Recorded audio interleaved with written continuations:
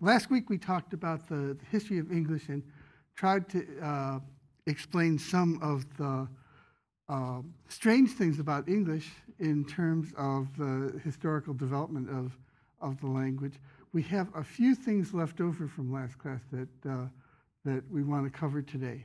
Some questions that came up, and also wanted to do an exercise on the vowel shift. But rather than start with that, I'm going to leave that till after the break. So what we'll do is, in the first half, we'll cover word formation, the subject in chapter 3, and at the end of the break, we'll do a quiz. While you're taking quiz 2, I'll hand you back quiz 1, and then after the break, we'll come back and go over whatever needs to be gone over from chapter 2 and whatever else. Okay. Good. So let's see when we can start whenever. It's okay. It's okay. It's all right.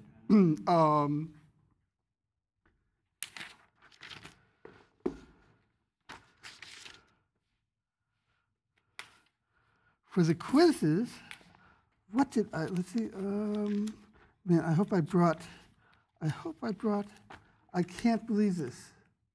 I can't believe that I did not bring the quiz. Okay, I brought the old quizzes from last week. I brought a set of the full answers from last week, but the quizzes for this week are on my desk, so we're going to have to do them. After the break. Let me just check. Here we go. All right. Let's see. All right, we got everything here. And if Sandy needs more time, maybe what I can do is I can give you back quiz 1, and I'm also going to hand out. Will you hand out to everybody a copy of these? Are the full answers to quiz 1. So who is anonymous? We'll leave you for last. Dallas, Allison.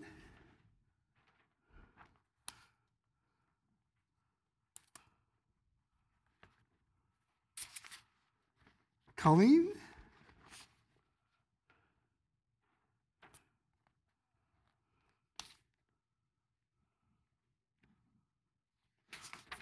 Jennifer,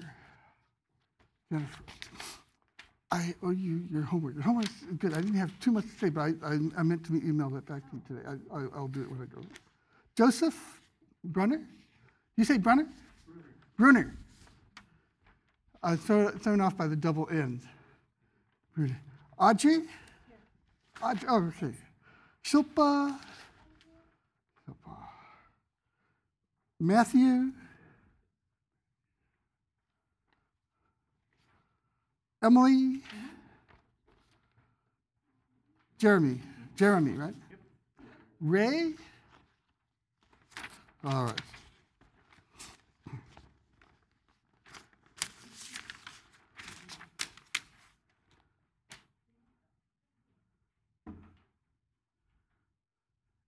And if we're, are we ready? Okay, let's start then.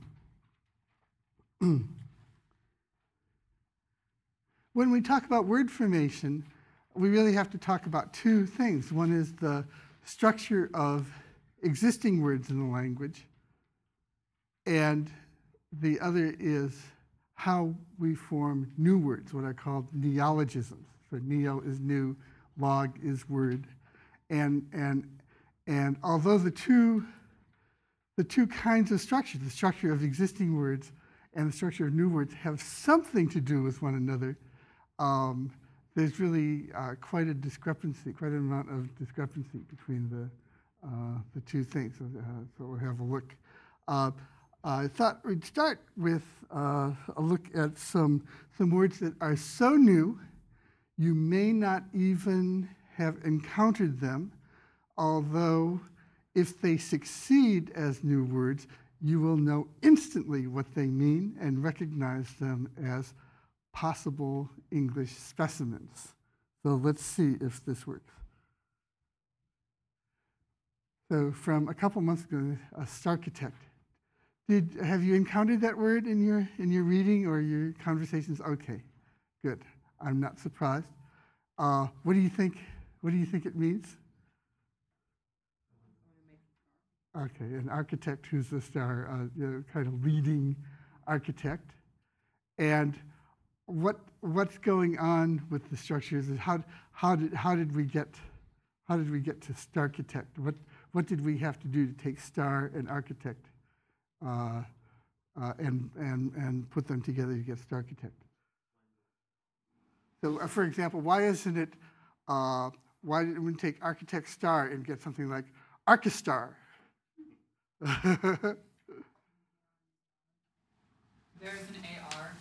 Okay, they both have the letter sequence AR, the sound sequence R in common. And just like we do when we make the word smog out of smoke and fog, smoke begins S-M-O, fog ends O-G. They have, smoke and fog have in common only the letter O, and so we use that commonality of a spelling in this case, to form the two words. With star and architect, we have a commonality of two letters, AR, two sounds, AR, and that permits us to blend them. So it's a well-formed blend, we call them. Gallerina was just in the New York Times. What's a gallerina? Has anyone encountered that? Anybody know a gallerina? Okay. 5 years ago. Okay, so this is old hat. What does gallerina convey to you?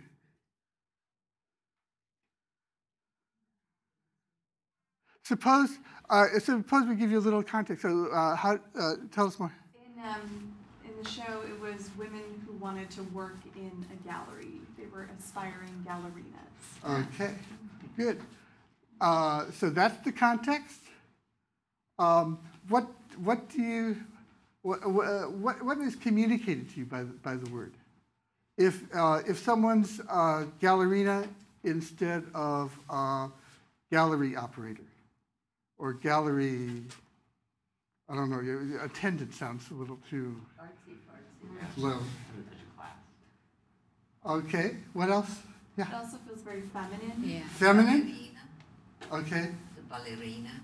Okay, it says maybe a little diva in there, a little authority, talent.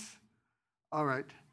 It sounds like it's either elevating the position or making fun of it, maybe. So someone who sits at a desk all day trying to look busy while strange people come into her shop from outside, but she doesn't want to distract them too much from looking at the art. All right. Trying to elevate that to something that's a little more, I don't know, artistic, let's say. And, okay, glunge. Let's go back to gallerina. I forgot to ask you. Okay. Yes, coming soon. Okay. Gallerina. So ballerina and gallery. How do we fuse those two? Gallery, gallery. So they have a commonality? Yeah. Okay. So allery. Okay. So again, we take what they have in common, allery, and we fuse the two around what they have in common. So it's really the same process as okay, now we get to fun.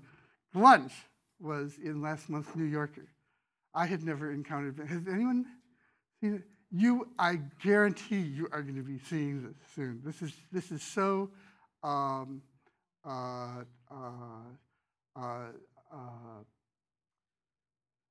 it is so involved with the modern fashion world.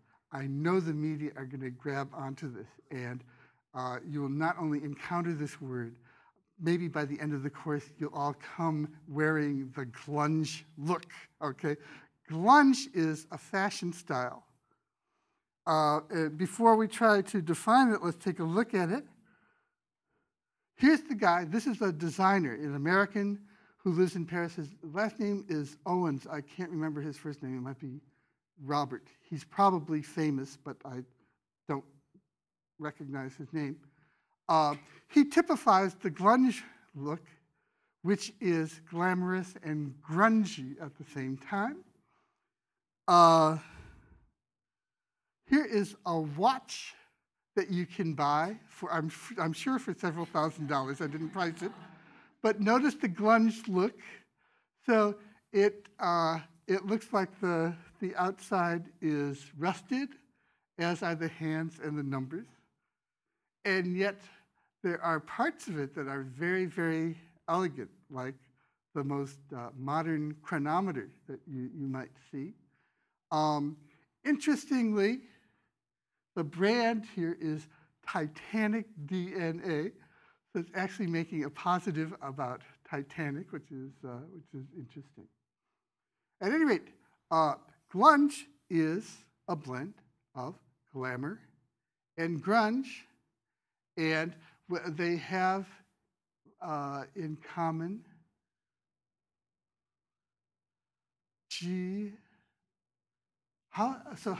that's a little okay. So that's a little different. So if it were combined the way we did Starchitect and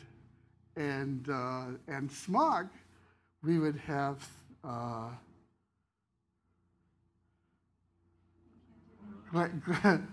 I don't know what we would have. I guess because you can't fuse them and it takes the beginning of one and the end of the other. You can't do that. What you have to do is you have to play on the similarity between GL and GR. Okay, so you take the GL of glamour and put it in the position of GR in grunge, and you get grunge. All right. All right. What is that phonetic similarity between L and R? You have to repeat the question. Some people can't pronounce one or the other, L or R. What is that phonetic similarity? Why is there a problem? Yeah. Well, have you? Why are they even similar at all? Why are they even similar? Have you studied any foreign language at all? What? German. How similar is the German R to the English R? So take a word like that begins with an R in German. Can you give me it like? All right, say it. Okay, say it with an American R. Sounds very different. Okay, the American R is very different from the German R. Any other foreign languages? Spanish, French. Where do you want to go? Swahili. English has the R sound in English is a very unusual sound. You'll find it in maybe a handful of languages around the world. It's a very difficult sound for people to pronounce. Not difficult for us, because we grow up pronouncing it. But speakers of foreign languages are going to have a problem, and they do. It's one of the first things we notice. In quite a number of languages, there is only one sound where we have two. We distinguish L from R, ray and lay, rise and lies, okay? In many languages, R and L are not distinct sounds. You might say something more like an R before some vowels and something more like an L after other vowels and so on.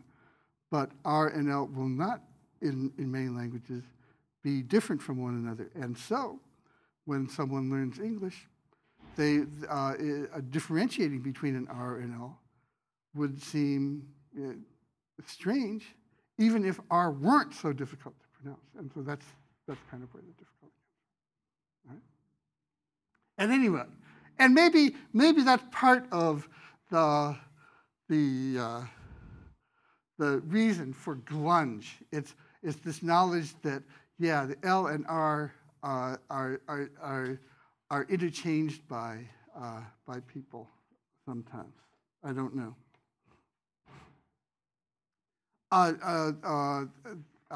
The Oxford American Dictionary every year has a little, I don't know what, contest or something, and at the end of the year, at the end of 2007, they announced that the word of the year for 2007 was, did you see it? Locavore.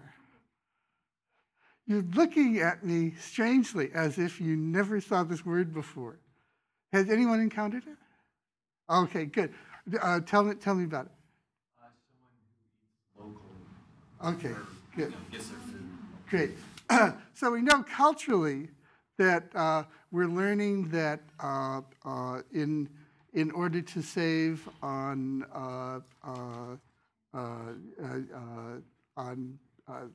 carbon dioxide emissions and so on, it's good to buy things that are grown locally and made locally so that they don't have to be shipped long distances and so on.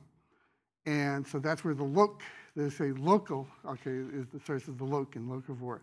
The vor, what word is that based on?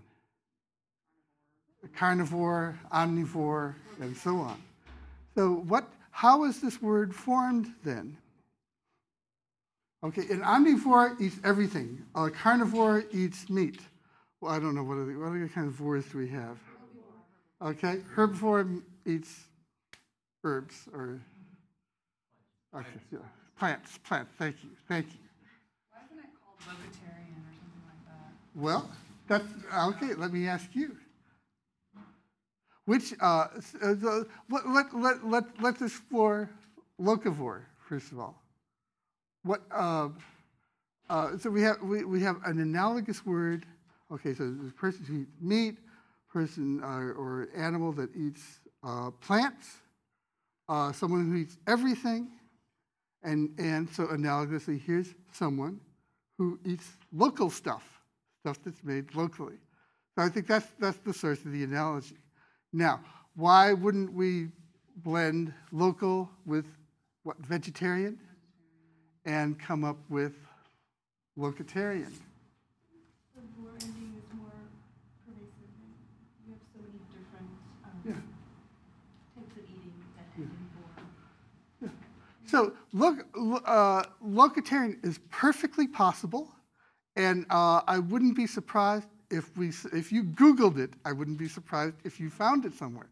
But why was locavore preferred? Well, go ahead. Yes, Dallas. I think it's broader with the vor on the end. Locatarian sort of implies local vegetarian as opposed to local somebody that might eat meat as well. Okay, so it has a broader application. It's shorter in syllables, so it's catchier. Locatarian. What could be the source of locatarian? Well, vegetarian, authoritarian. So someone who insists that you eat locally. Oh, so locatarian. Okay. All right. The locatarian is susceptible of being misunderstood. With locavore, even though vor is a kind of odd morpheme, we don't have it in lots of words, you were able to give me a small handful of words. And then we also have voracious, as in voracious appetite, vor occurs there, and so on. So it's a word on which we're used to building words like omnivore, herbivore, and so on. I'm curious about the loca because in my mind that is connected with like locomotion, which I think is actually loco. But does that actually have anything to do with local or? Yes, in fact, the loc in locomotion is also local. All right, so locomotion is just it's moving your place. Okay, so where you are changes, and loc is the root in location as well. Why it's loca, L-O-C-A, rather than loco, L-O-C-O? Well, maybe loco, I guess that means crazy, right? Maybe that's why we've... Or loci, L-O-C-I, that would correspond beautifully to Latin. Apparently, the people who made up locavore didn't know that, and so they wound up with the A, probably because of all the words that we mentioned, local and location are the most common, the most frequent, and they have the vowel A. So this word was formed by some combination of convenience, we just threw together what we know, and judgment about what is going to register with people. Here's a new word, blogosphere.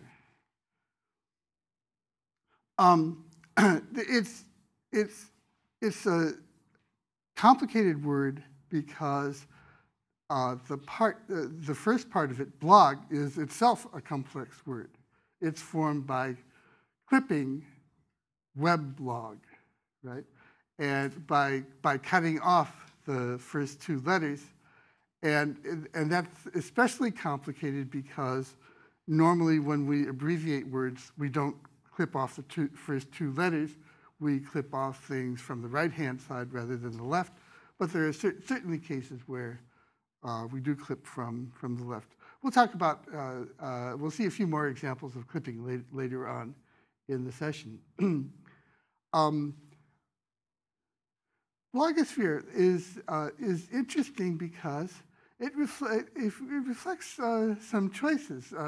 What does we know what the blog in blogosphere conveys to us, because we all know what a blog is. What does sphere? Okay, we know what a sphere is, but what meaning does sphere give to blogosphere? What does that? So putting blog in the context of sphere, what contribution is sphere making to the picture that you get of the blogosphere? That it's a place? Okay, or so a sphere, we think of a place, and a place that's like a planet, okay, like our planet, right? I was going to say it's like a community or a URL.com or a .org kind of a designation to me. Okay, so we think of it as a community. Somehow this sphere is giving a sense of inhabiting the same place or being tied together in a single place. But isn't it? Yes, go ahead. Oh, like a bubble. Like a bubble. Is that okay? All right. So the sphere resembles a bubble in. They're insulated from those not in the blogosphere. Okay, good. So it's not only where we are together, it's also we're together isolated from everything outside. So it's like a community. It's like a home. It's a place that is defended from intruders in a sense. Very good. I don't know who is responsible for naming blogosphere, but there were other choices at the time.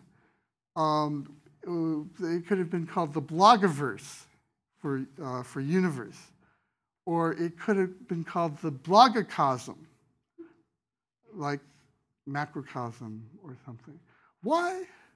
And I don't have a good answer for this, but a choice was actually made. Thinking of objects that denote a planet in space, sphere is not really the first thing that you think of, okay? We can defend sphere, but you think as a universe. Think of galaxies, okay? Why isn't it the blogaxy, okay? All right. As I say, I don't have an answer. I think some of the possible terms for blogosphere sound pretty bad, like blogaxy, for example. But I would say, atmosphere, and we have these dialogues going on that are just not, concrete. Good. So wonderful. just out there in the atmosphere. Wonderful. So just like tween is capitalizing on the associations we get from the context between and teen, blogosphere is helping us to picture what it is because we have associations with atmosphere which are relevant in some way. They're pleasant and relevant and so on. There's also a sense of expansiveness when you hear this word. In a sense that it's really large, it's out there. Uh-huh. So there's an expansiveness, like she was Okay. saying, that. So atmosphere helps us to think of of space, right? And so this is helping us to think of space. Great.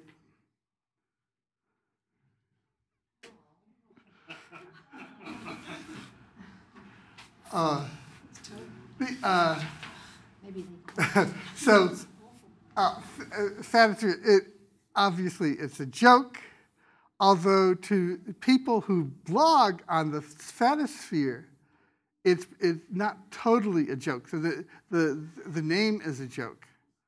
It has a lighthearted sense, but the purpose of the blog is it's really to combat the message that society is sending to overweight people, saying you are evil, you are self-indulgent, you don't belong here, you should be much thinner than you are, and so on. And that's the kind of philosophy I think that's behind the Stratosphere. At any rate, when something catches on, when a new word or idea catches on, there will be people who are, let's say, inspired by that idea and try to use that idea to come up with their own inventions. And so you'll see sort of copycat words, and that's what this seems to be. Okay, bling bling didn't exist 10 years ago, all right? And now it's all over the place. How did it get formed? Sort of by a visual look or how it appears. So tell me what the connection is. Shiny jewelry, kind of in the sound usually associated with it on like TV or cartoon when something flashes. Or Okay, so there's something flashy about the sound of bling. Is that? Yeah. So if you have linguists tend to hold that the association between sound and meaning in language is arbitrary. In fact, that's the first definition of language that we learn when we study linguistics. And so the fact that the word that the sound sequence in cat refers to a feline animal has the sounds in the word have nothing to do with the meaning of the word, and we can test that by looking at the word cat across languages. We find, it's just accidental. With most words, desk, table, and so on, we're going to find that. But there really are some words, and bling is one that just there's a certain ring to that word. The fact that it rhymes with ring by itself helps it, I think, to have a sort of presence, make an impression of flashiness or intruding on your senses in some way. Yeah. Are there some of these that really aren't meant to last? Because the wearing of this jewelry, I think, is a fad, and I don't think that word's going to hold up either, and then it'll become dated. Yeah, that may well be true. I think it's dangerous. I admire your courage in making that prediction, but it's really, I'd say at this point, it's hard to tell. It really may have, it may really have a longer life than we expect, or it may go away and come back. It's really hard to tell because so many different factors have to combine in order to cause anything to happen to a language. Look at the attribute cool, for example. When I was growing up, when I was a teenager, to be cool was what everyone wanted to be. And that it got so run into the ground that coolness became, that word, coolness became just not, you didn't hear it for a long time. And now it's come back again. Everybody's saying, oh, cool, all right. It's really hard to tell. But I see what you mean because the thing that bling bling is referring to, bling bling is kind of making fun of the shininess, the gaudiness, right, of the jewelry. And so because the word is really saying this stuff isn't worth much, it doesn't have much permanent value, we could see how the culture would get rid of the bling bling, and as a result, we would kind of get rid of the word. So I think it's a reasonable prediction, but I'm not sure it's accurate. Sort of to its staying power, a lot of toothpaste commercials, every time somebody smiles and shows off their white teeth, what do you hear? Bling, and that's been around for a very long time. So. Yeah, right. So isn't it interesting? These things they really do acquire a life, and some of them get beaten into the ground. That's what happened with cool the first time around, I think. But so they have to acquire, they have to be spread around to a certain extent. They have to be applied to new things. So shiny teeth, for example, that's a sign of life. But as they get extended to more and more things, they become less and less distinctive and therefore less and less impressive. And so it's really hard to second guess what's gonna come of it. Will we abandon the word, abandon the concept, or not? Ginormous.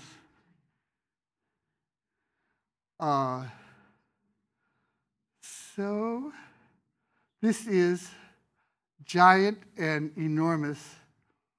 We could make a case that this is formed the way that smog and starchitect are, namely, we have giant. Giant, after ji, you have the sound giant. We have the letter A, but it's pronounced In enormous, we're starting with the sound And so you could say that giant and enormous share the sound but then in that case it would be ginormous, right? Okay, I'm sorry, my analysis doesn't work. Yes, go ahead. Well, it does if you use it as if your IE is a diphthong, ginormous, and then it kind of, and then you glide it together and it turns into ginormous, but the IE is works because it's a diphthong. Okay, good. I think really what it is it's a little bit like between. You've got a base word like between, and you find that if you can cut off the buh of between, you come up with tween that sounds like teen. Here you've got a word like enormous, which is very easy to recognize. And now if you take the word giant and substitute the stressed syllable of giant, namely ji, for the unstressed syllable of enormous, you get something that you can still recognize as enormous, and yet you have a recognizable part of giant as well. And I think this is the last webisode. Have you encountered those? What's a webisode? Where do you see webisodes? Episodic content that's made for the web. Okay, so like if there's a TV show or something like that, right?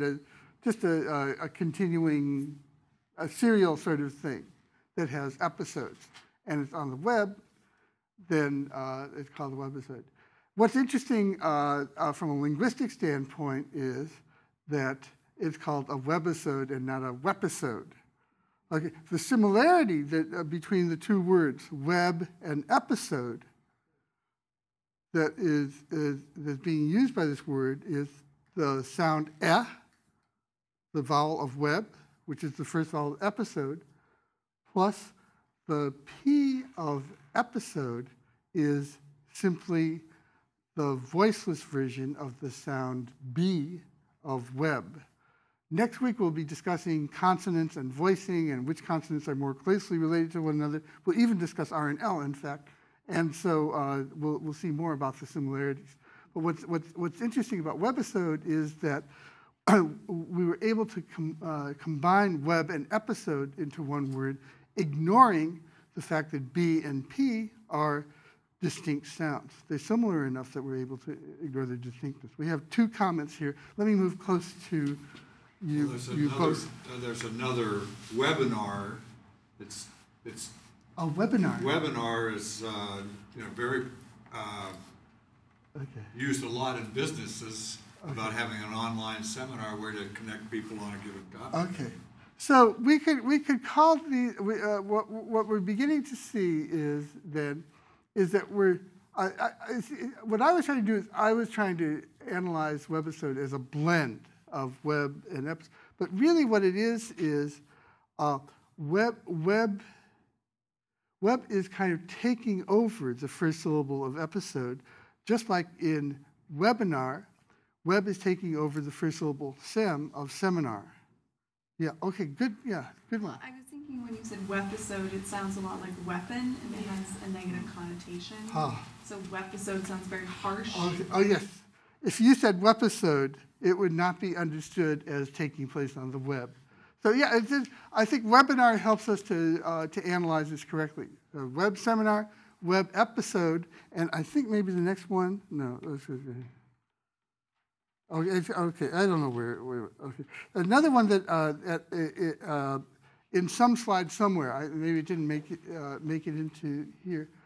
I included the word cosmeceutical. What's a cosmeceutical? Cosmetic and pharmaceutical. Okay, so there are certain things that are halfway in between. They're like a pharmaceutical. They're like a drug, but they have cosmetic purposes rather than curing some sort of ailment. So what we do with a word like cosmeceutical is we take pharmaceutical, and in place of the first syllable, we put in a new syllable that stands for something else. So the cosma of cosmetic stands in the place of pharm in pharmaceutical. What's happening? Okay, let's look at a very different kind of word, fish with the PH. Again, a very recent word. What did we do? What did we jiggle around to come up with this word? What relation does it have with fish? F-I-S-H. I don't know if I don't know. I'm not going to ask, but since you had your hand up, it's fine. They sound the same. Okay, so and is that all? They do, yeah. They sound the same.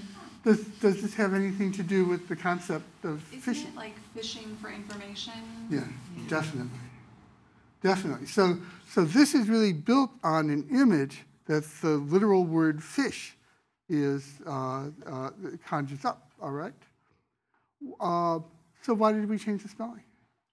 That was what I have a hand raised for. Okay, I assume this descended from, in the 70s and 80s, there was a practice called phreaking, P-H-R-E-A-K-I-N-G, that was doing illicit things on the phone system. So I assume this was the update of that type of term. Wow, fantastic. Now, so that answers one question, and it raises the question again. With phreaking, why did phreaking get spelled with the PH? Phone. Because it's on the phone. Phone, because of PH in phone. Wonderful. Phony. Wow. Okay, good. So, excellent. Actually, I had thought that PH was just another way of spelling the sound F, and so to make the word look different and a little more mysterious than fish, PH was used.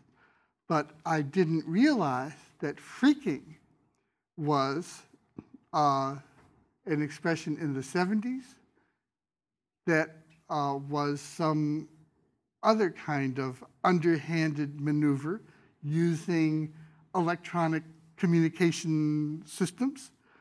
And I didn't realize that the PH in freaking was associated in people's minds with the PH of phone. The beautiful, beautiful etymology. That belongs in the Urban Dictionary, if not the OED. If not the OED. Excellent. Let's look at the, okay. Willie, there's, the reason why this is here is I wanted to contrast how we make up words now with how people used to back when willy-nilly came into the language, which was a couple of centuries ago, I think. What does willy-nilly mean? Just kind of just lackadaisically, right? Not caring one way or the other, right? So we did the assignment willy-nilly. We really didn't care about the output. We just got it done. And, it's such an old expression that I don't think we use it very much. We may encounter it, here and there. But do you have any intuitions about what it means or how it came to be? Does the will in willy-nilly mean anything? Does the nil in nilly mean anything? Do they come from words in the language, or are they just arbitrary sequences of sounds? Could it mean that will as an effort and nil as a no effort? Okay, that's close. The will comes from our future marker, will, as in I will, I shall. And the nil used to be a verb that meant not to will not, to be unwilling. And so the two were combined, willy-nilly, in somewhat the way that bling bling. We went from bling to bling bling. There's a little bit of repetition there that makes it sound catchier. All right. Let's turn now to the kinds of word structure that I'm sure you all who said you were interested in the structure of words when you filled out your yellow slips for me thought you were interested in. The word structure that comes in our words because a lot of our words were borrowed from Latin or from French, which got them from Latin. So one of the main words, one of the main ways that we see words coming into being is, okay, here we're not talking about neologisms, it's words coming into our language and being analyzed, is derivation by affixation. Affixation means prefixation or suffixation. And we've seen, this is nothing new, we won't dwell on it here. We see that if we have a root, we can attach a prefix or suffix and get a new word. So in position, can someone tell me what the root is? Is it posit, posit? Is it posy? Is it po? Is it sit? It's not sit, okay? It's not sit because there's no prefix po. So the root definitely begins with a P-O. And how far into the word does the root go? Well, that's good, but POS is defensible. But now take words like suppose, oppose, which has, it really has the same root, okay, POS. Where does the I come in ition? Well, you hear it in prohibition, transition, condition. The I comes before TION in quite a number of words. Even more common than the letter I is A. So in Asian, you get conflagration and compensation and so on. So before tion, typically we get some vowel, and that vowel often is the vowel a, sometimes is the vowel I.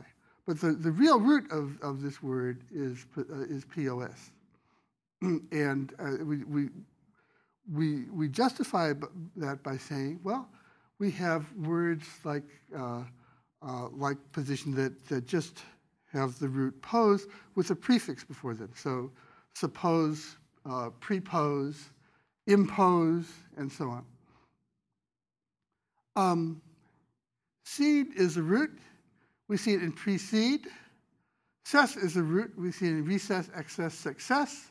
And so from these roots, we get new words by prefixing. Seed and cess are interesting because they both come from Latin, but in Latin, they were one and the same root. They meant to yield, to give way. And later in the course, we'll take a little look at Latin and certain changes that happen to roots. But because of those changes in Latin, if you put a root in one form, say in the present tense, that form would have a D. So seed has a D. But if you took that same root and you put it in another tense, like you made it a past passive participle, so having been yielded or something like that, that D would change to S, because when you put it in the participle, there would be an ending on it that caused the D to change to a different sound. Seed and cess, we'll treat them as separate roots in English, but they actually go back to the same root in Latin. And that illustrates a point that we talk about a little in Chapter 3, the structure of English. Even though these English words come from Latin, the structure, these words have been restructured in English. They had a slightly different structure in Latin.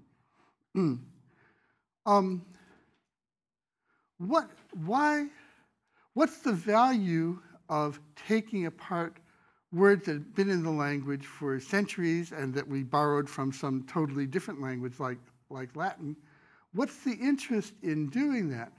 Well, one of the things is that if we know how to analyze words, it actually helps us to spell sometimes. So here I have alternate spellings for 3 words that I've seen spelt in both ways. I've gotten memos from deans at Stanford that misspell some of these words, for example. And if they only took this course, they would probably spell a little better. Anyway, let me just get a consensus from you on how to spell the first word. Is consensus spelled with an S or a C after the con? So how about, I'm going to ask you to just write down your answer on a sheet of paper, and I'll ask you the next 2 questions, and then we'll take a vote and try to do this democratically. With accommodate, all right, I misspelled it. What I should have done is, let's take this one. I'm going to put 1 M here. And in the left-hand example. In the right-hand example, we have 2 M's. Which of those is correct? And then the last one is supersede, to go beyond something. Is supersede is seed spelled with a C or with an S? Okay, write down your answer. And if you're not sure, you're in good company, and just pick the one that looks right to you. All right, so let's get the consensus. Who will spell consensus with an S after con? 1, 2, 3, 4, 5, 6, 7, 8. Who will spell consensus with C? 1, 2, 3, 4, 5, 6, 7. 7, I'm not counting myself. So, just by the slimmest majority, the consensus is correct. S is the correct letter. For those of you who who got the S right. What is the root in consensus? Why is the S there, not a C? Sense, like S-E-N-C-E. Sense, as in sensing, having a feeling. So even though we think of a consensus as you're polling people and a whole lot of them feel one way, the real image behind the word is it's when the members of a group have the same feeling. That's when a consensus arises. All right. With accommodate, 1M or 2. Who votes for 1M? 1? Okay, the majority is going to win here. Why does there have to be 2 M's in accommodate? It would make no sense to have. It does not hurt your feelings. But from a linguistic standpoint, from a standpoint of the structure of the word, why is it that accommodate must have 2 M's? It has to do with the prefix and the suffix. The prefix and the root. Let's take accommodate apart. What are the morphemes in accommodate? We got the first prefix. It's spelled AC here, but that represents what real prefix in language? Add, that means 2. What's the second prefix? Com, as in communicate, commiserate, and so on. And that com is a variant of the prefix con. What's the root of accommodate? Mode. What does mode mean, or where else do we see that root? Modal, modality, commode, commodious, modify. All right, and then there's the ending ate. All right. The reason why accommodate gets spelled with 2 M's is because the prefix con ends with a nasal consonant. The N assimilates to the following M because that's what N's do. But because the root has its own M, we wind up with 2 in spelling. Right? If this were a class in the structure of Spanish words, Spanish spelling changed this, but English spelling preserves the etymologic M of the prefix and the root. All right. Supersede.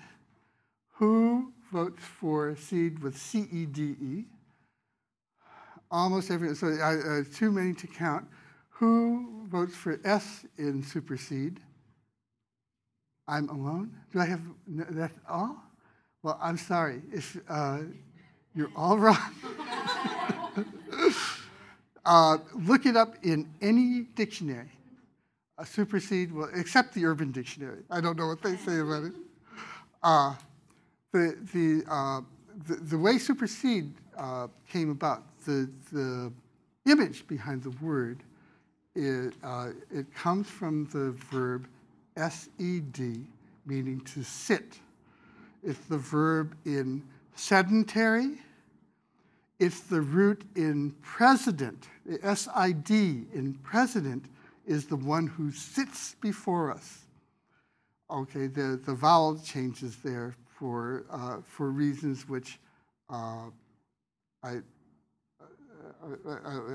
it's not the right time to go into those reasons, but we'll see other instances of that change, even if not next week, the week after. Okay, so the image of superseding is of something sitting in a place above something else, so that it's kind of sitting on top of it. So this supersedes that directive, means that old directive is no longer in force, and this is sitting on top of it.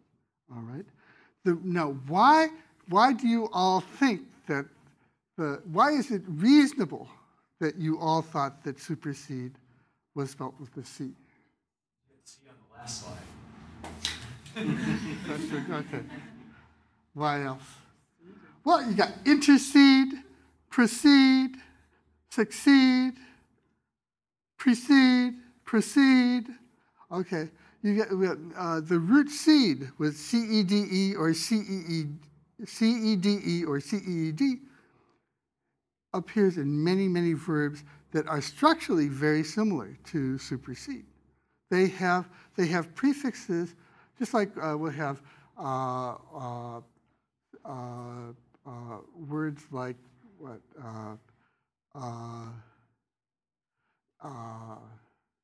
I'm trying to think of other words where super and inter and pre and pro all occur. Those prefixes all come from Latin, and we're familiar with those prefixes. Seed, C-E-D-E, is a very common verb root. Okay, we gave you lots of examples. S-E-D-E is not a common verb root, and so you made a logical but incorrect deduction. Seed must be spelled C-E-D-E. So if we had a final exam, I guarantee supersede would be on the test, but we don't, so a derivation without affixation, this we talked about in the first class, and I just prepared one slide on it. I won't talk about it anymore. So we can take a noun like floor and make it into a verb. Chalk up one for someone. Police, obviously a noun, and yet you can police people and so on. Notice that I set the last three verbs separate from the first three: release, chew, and cry. I did that because I wanted to ask you if you get any feeling that there's of a difference in these two pairs. The first three come from nouns. Okay, the basic meaning of floor is a noun, and we get the verbal meaning by extending that meaning. Okay, when you floor someone, it's like you're causing them to fall to the floor. If you police someone, you're acting as a police agent to them. If you chalk something up, you're using chalk to make a mark, okay? Now look at the last three. Release. Does that have the same kind of structure? That is, are we changing a noun into a verb? Release can be both a noun and a verb. You can release people from prison, or you can have a quick release on a bicycle, or all right. Chew. Let's see. Chew. Chew. Chew. You can have a chew of something, I suppose. Right? So chew is easy to imagine as a verb, but chew as a noun. Okay. Well, I can't put it in a very good sentence. It's like in Texas you say you chaw. Oh, okay, good. Okay, good. So, and with cry, again, the basic meaning is verbal, right? But then we take the verb and make it into a noun. So zero derivation will put a zero ending, if you will, on nouns to make them verbs, put a zero ending on verbs to make them nouns.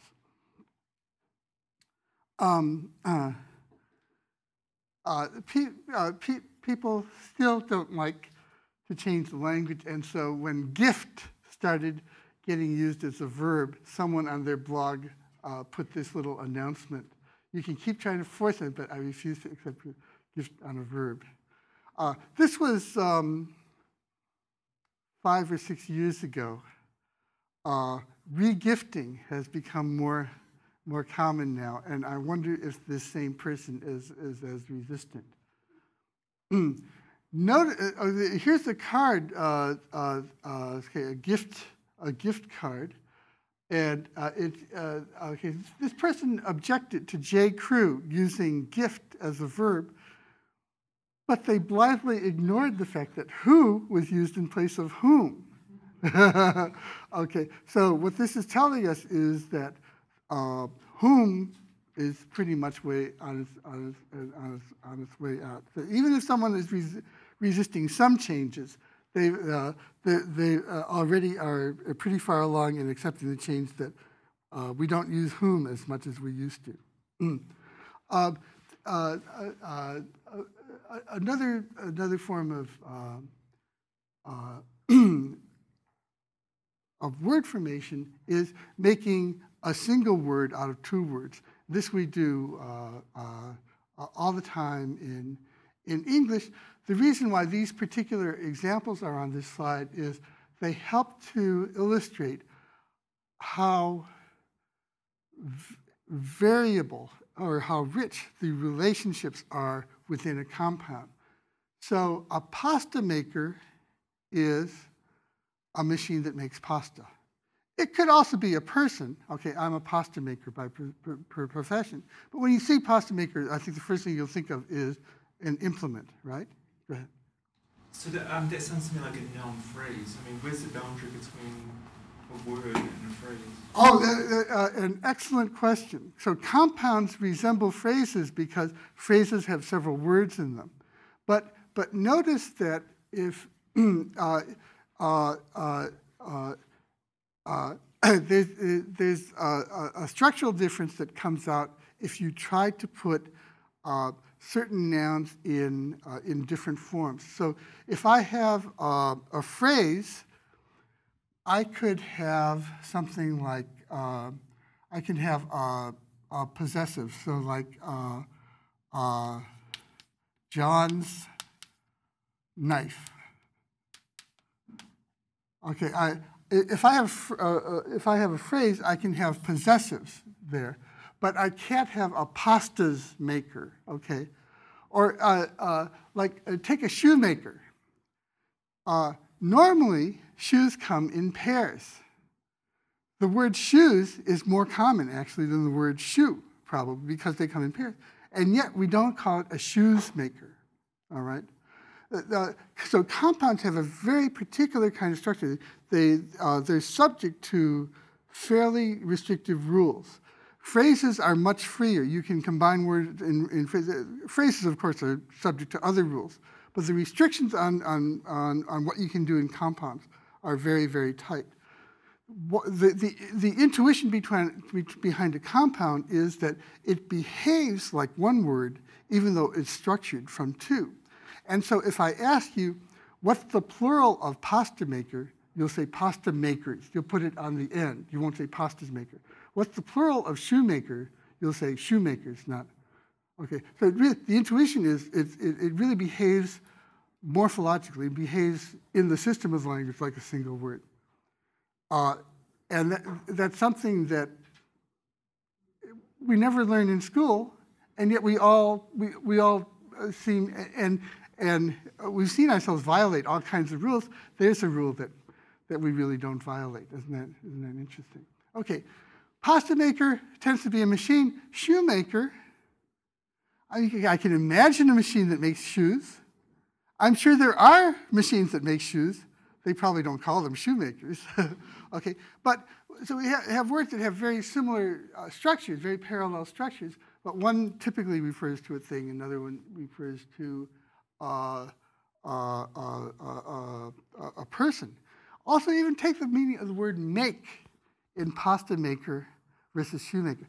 A pasta maker creates pasta out of flour and whatever other ingredients, eggs or whatever goes into it.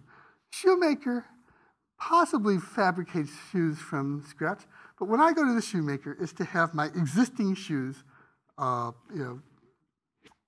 taken care of. So make, even the meaning of make is different in those two expressions. Take bluebird and bluebeard. Bluebird describes, give me a paraphrase, using the words blue and bird. Give me a paraphrase of the word bluebird. Give me a definition of the word bluebird, using the words blue and bird. It's going to sound idiotic, but just give it to me, someone. A bird that is blue. Now, give me a definition of bluebeard. It's not a bearded, it's a person with a blue beard, all right? So we see that these compounds, even though they're similar in structure, can really denote different kinds of relationships between the first element and the second element. It's easy to find compounds that are made of two nouns or an adjective and a noun. So pasta maker is two nouns, blackboard are adjective and a noun. But there are other kinds of compounds as well. So crybaby is a good one. Okay, it starts with the verb. Ice cream is a little bit interesting because it looks like it's made of two nouns, but it doesn't make sense. How did the expression ice cream come into being? It's actually frozen milk. It's not cream that's associated with ice cubes. It's cream that has been iced. If you ever made ice cream with an ice cream maker, right? You take cream and you move it around and you get it colder and colder because it's surrounded by ice. It originated as iced cream. And we're all saying it incorrectly. We're all being sloppy, if you will, because over time we dropped the D and now we think of it as ice cream. Ice cream. All right? If you're sticklers for correctness, probably you should go back to calling it iced cream.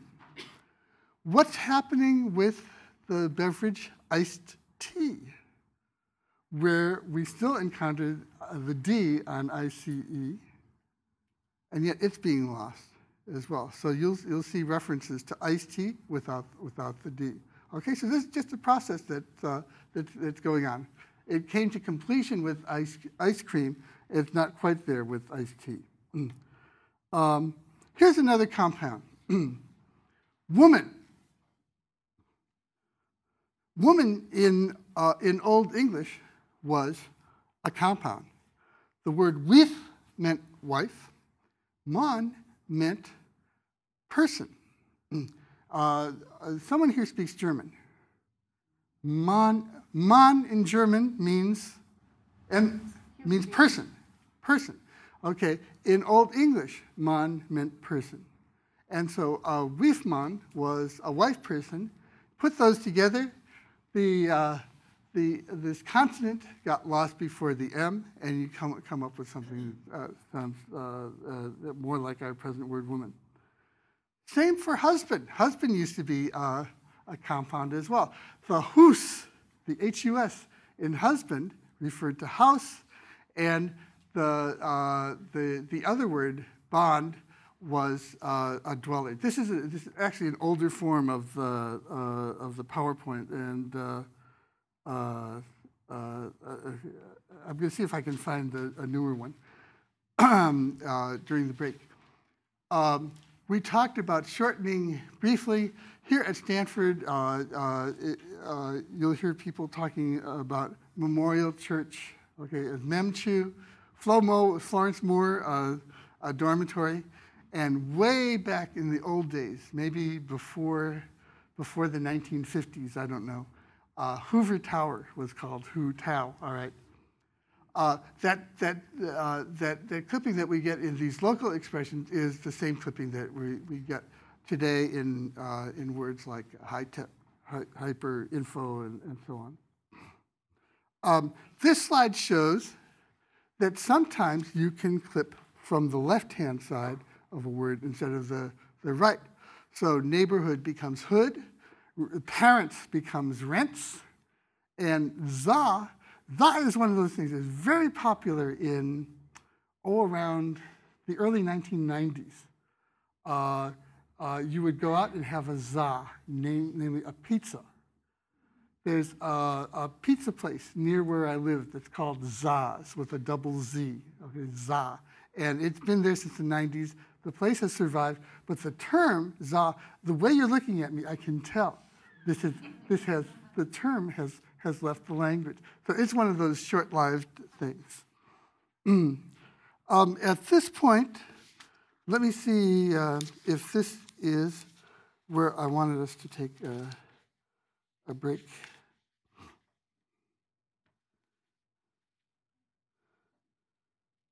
Yeah, I think this is a good point to take a break. So what we're going to do is I'm going to hand out the quizzes, and if you want to take the quiz, stay with us. If you don't, just start your break. But it's my heavens, where does the time go? Let's come back at 8:30. We have to do the vowel shift later. So let me give you your quizzes. Everybody is working so hard here. All right, can I ask you to pass these out? And will you do the same? All right, you've been very good to stick with us for this long. All right, if you don't want to take the quiz, if you sometimes they won't work. That's a perfect question for today when we're talking about doing morphology. I don't think we'll get to it. But how about next time? Let me deal because this is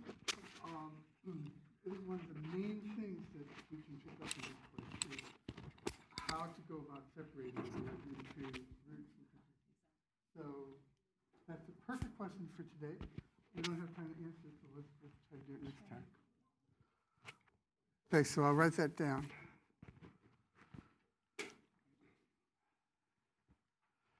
Well,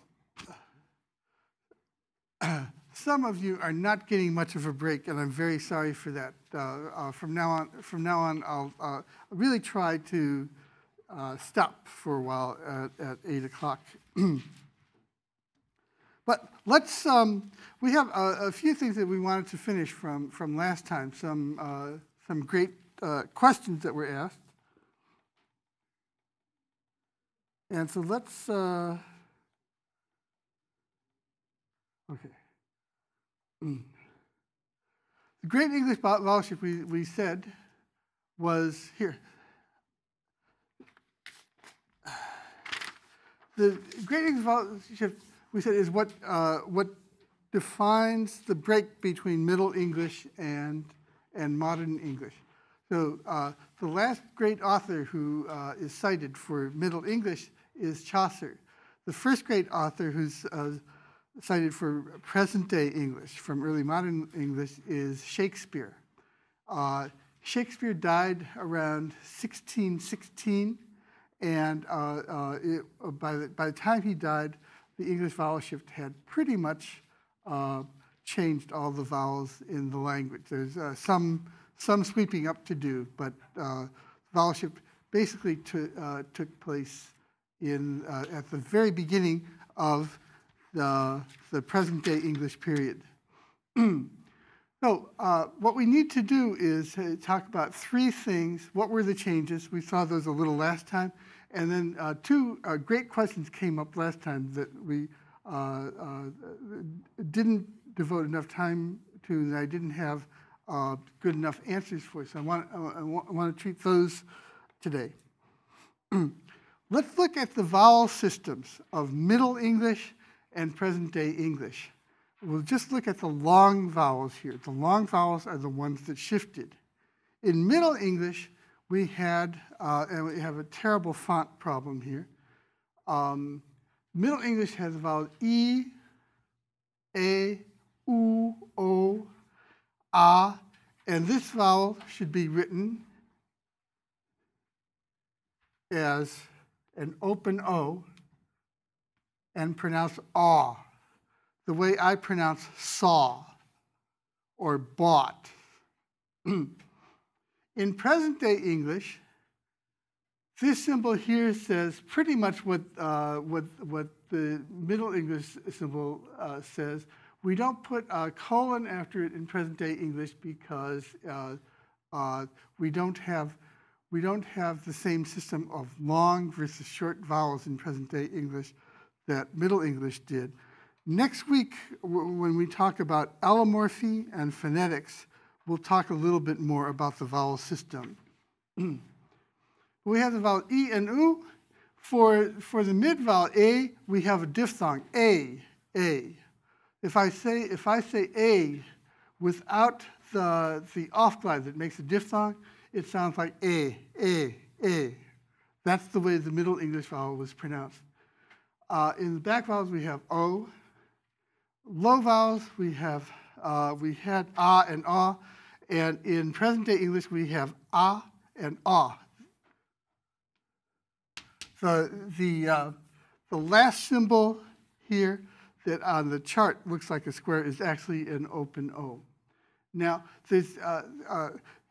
I present you these charts only so that we can talk about the changes in pronunciation that were caused by the great vowel shift. So the next chart is going to make more sense than this one. So let's turn to that.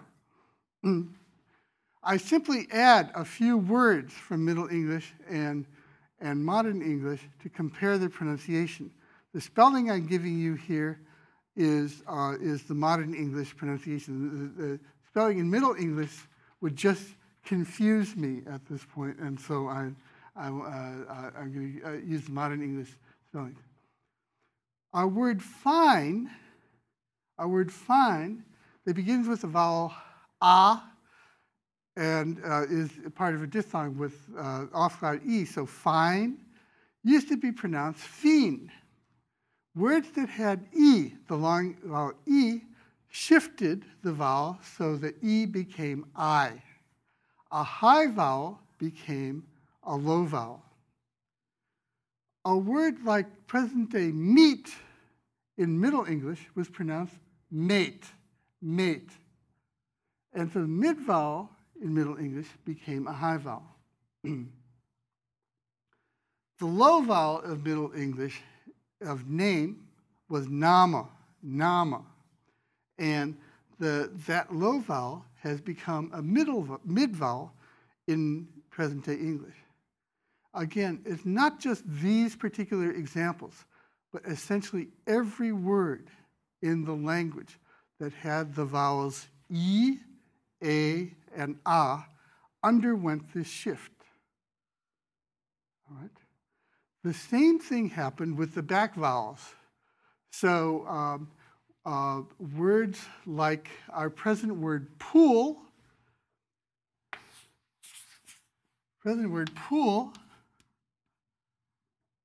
in Middle English was pronounced pole. And the reason why we use this double O for pool, double O, if we were being sensible, double O would mean a long O. Okay, the Middle English spelling with a double O was actually quite reasonable for a long O. We kept the spelling, but we changed the pronunciation. O now is pronounced oo.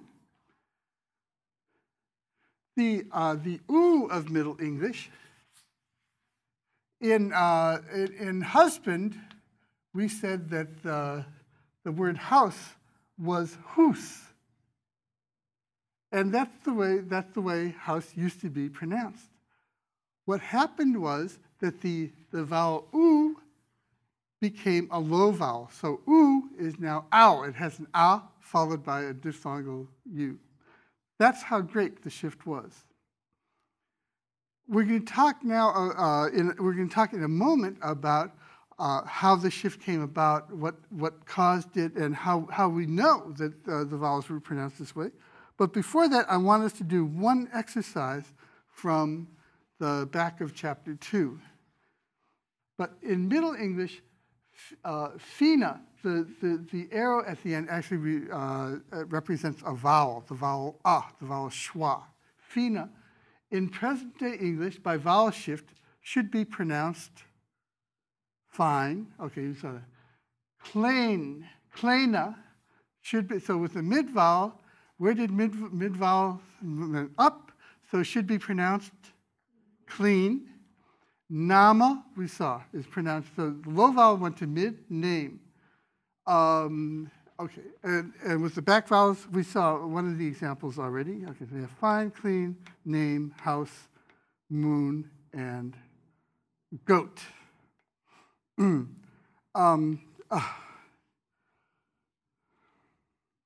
right, what I'm going to do here is ask you to forgive me for these symbols. I'm going to give you a chart on the left-hand side here that has the right symbols. So, pronounce the word S-T-U-C-K. Stuck. Okay, this symbol is the phonetic symbol. We'll learn it in chapter 5 for the vowel of stuck. Ah, this is the symbol ah. It's written like this. The word below it. Say it. I hear stock or stalk. Okay. I'm gonna write this vowel this way, like the vowel ah, stock. Although some of you pronounce it stock. Take the next word, S-T-O-C-K, pronounce that. Stock. I'm going to write that vowel this way. And the last word is pronounced stack.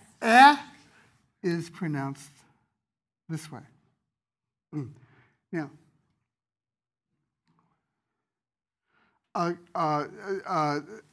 what this chart is showing us is the vowels of present-day English. And it summarizes some research that has been done by Professor William LeBove from the University of Pennsylvania and some associates of his. They studied vowel pronunciations in what they call the northern cities, Chicago, Detroit, Cleveland, and Buffalo, and they found that the vowels of residents in these cities are shifting. The reason why I'm presenting this example here is to show that without any outside force, vowels can shift in someone's speech, and those shifts can catch on. Here's what's happening in these cities.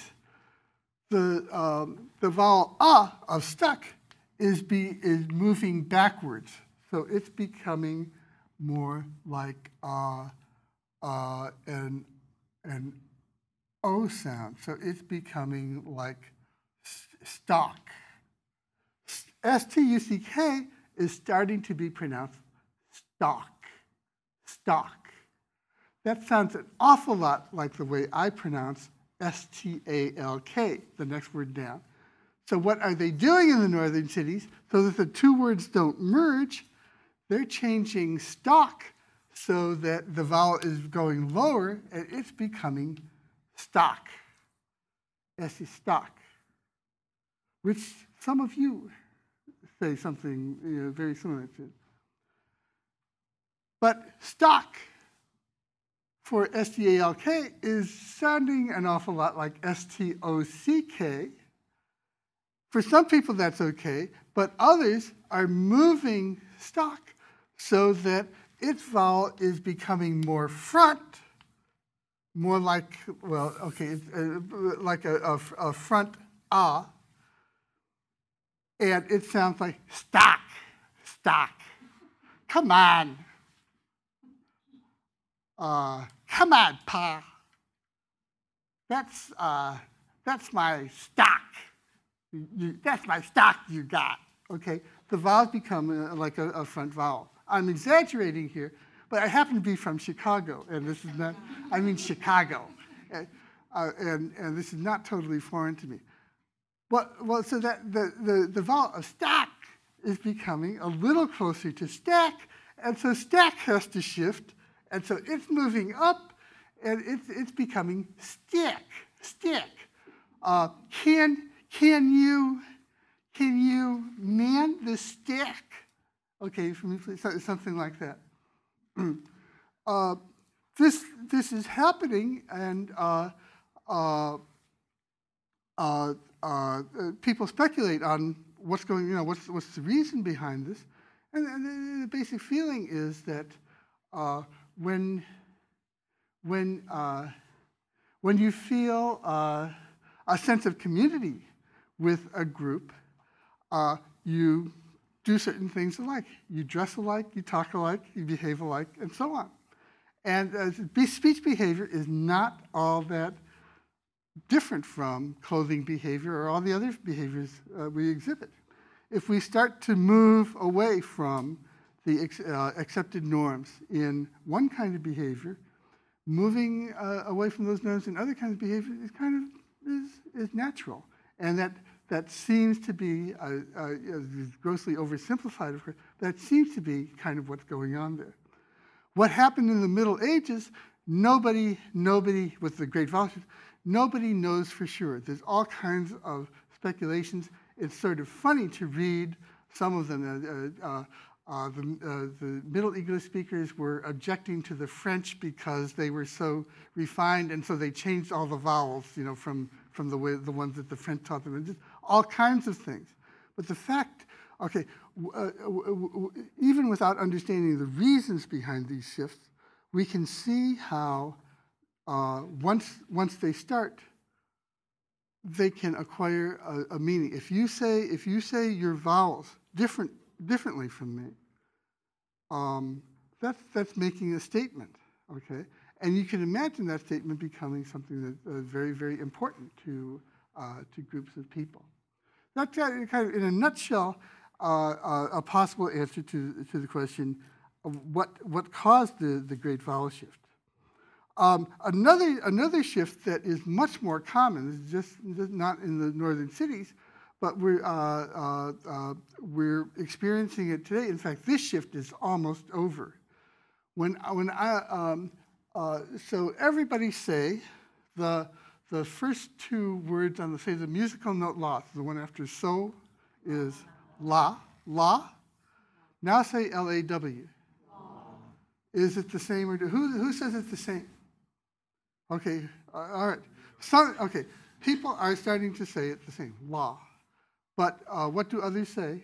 Law, with the lips rounded, all right? The pronunciation law with the lips rounded is going away and is slowly being replaced by law. Look at the next two words, P-O-D and P-A-W-E-D. Say the first one, P-O-D. Pod. Say the second one. Pod. Same. Okay. Some of you say the same, right? And for some of you, it's very distinct. Who has it very distinct? Okay. Say the two. Pod. Pod. Say the second one again. Pod. I see rounding on the lips. Okay. That's like cod and caught. Okay, cod and caught, all right? But for others here, cod and caught would be the way you pronounce it. So the vowels are changing. Cod and caught are like got and fought.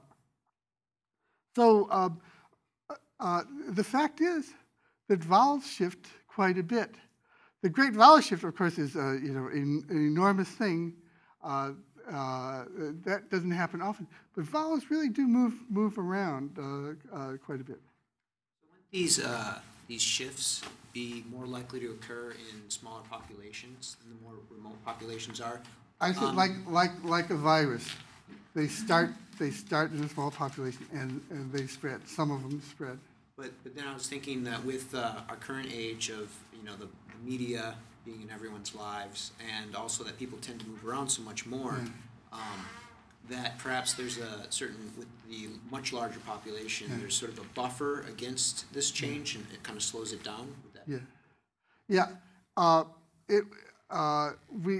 We're just beginning to conduct studies to see whether with modern communications, this accelerates changes like these, it just spreads them to new parts of the world, or if because so much communication is by computer rather than spoken, maybe the written language is having more of a stabilizing effect Okay, people are just beginning to make studies, and but you can imagine it going both ways.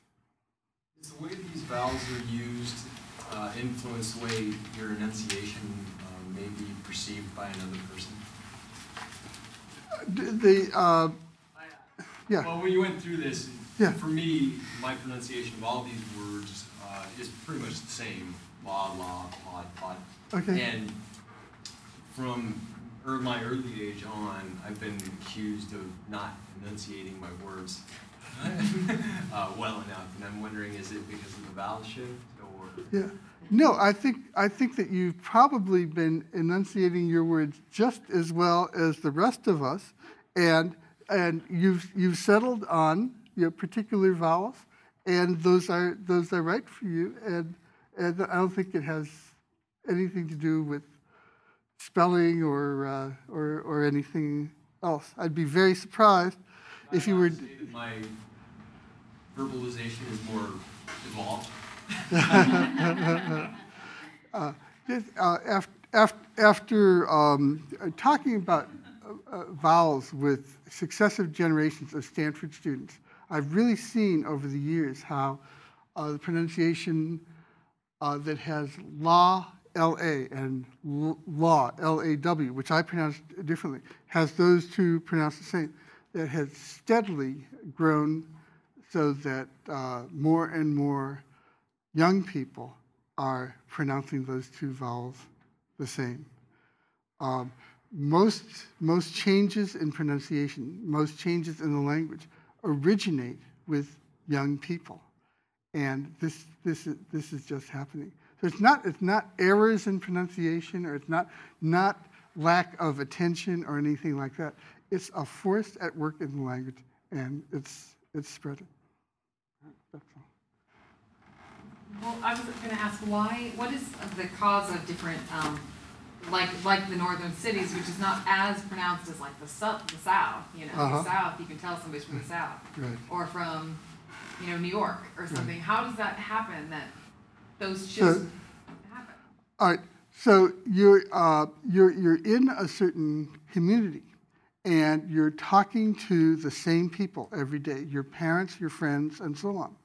It's not a totally closed society because everybody's watching TV and talking on the phone with distant relatives and so on. But your everyday linguistic environment is the sounds that you hear the most often are the ones from the people closest to you, so your friends and your family. You all can decide.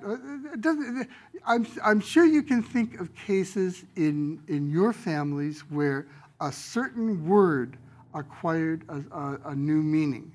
All right, you used a term for a body part, or a term for a holiday, or some sort of swear word that was really innovative, okay, that you wouldn't use outside of your most familiar context, okay. It acquired a meaning for you within your small family unit that it didn't have outside. The same can happen with vowels. It can acquire, it means I'm cool. I'm ahead of the curve, all right? And that can spread from a family to a neighborhood, to a whole community. And I think it's that kind of thing that's happening with the northern cities vowels. I sound like a northern Midwesterner, and I'm proud. Okay, something like that. All right. Again, it's a little simplistic, but these changes are happening, and I do think that part of the reason why they spread is because how we talk is not only communicating words and sentences and so on, it's also communicating stuff about who we are. Okay, just like our clothing is, okay, just like all of our behavior is really, all right. There's one more thing, we really have to quit. How do we know? This is the last question. I think it was Jennifer's the last time.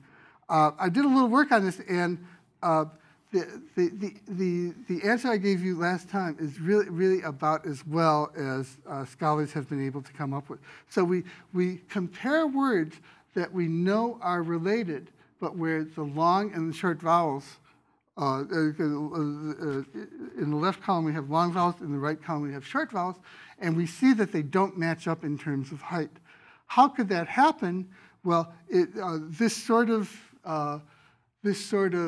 correspondence. So E corresponds to F. High vowel corresponds to mid, and so on.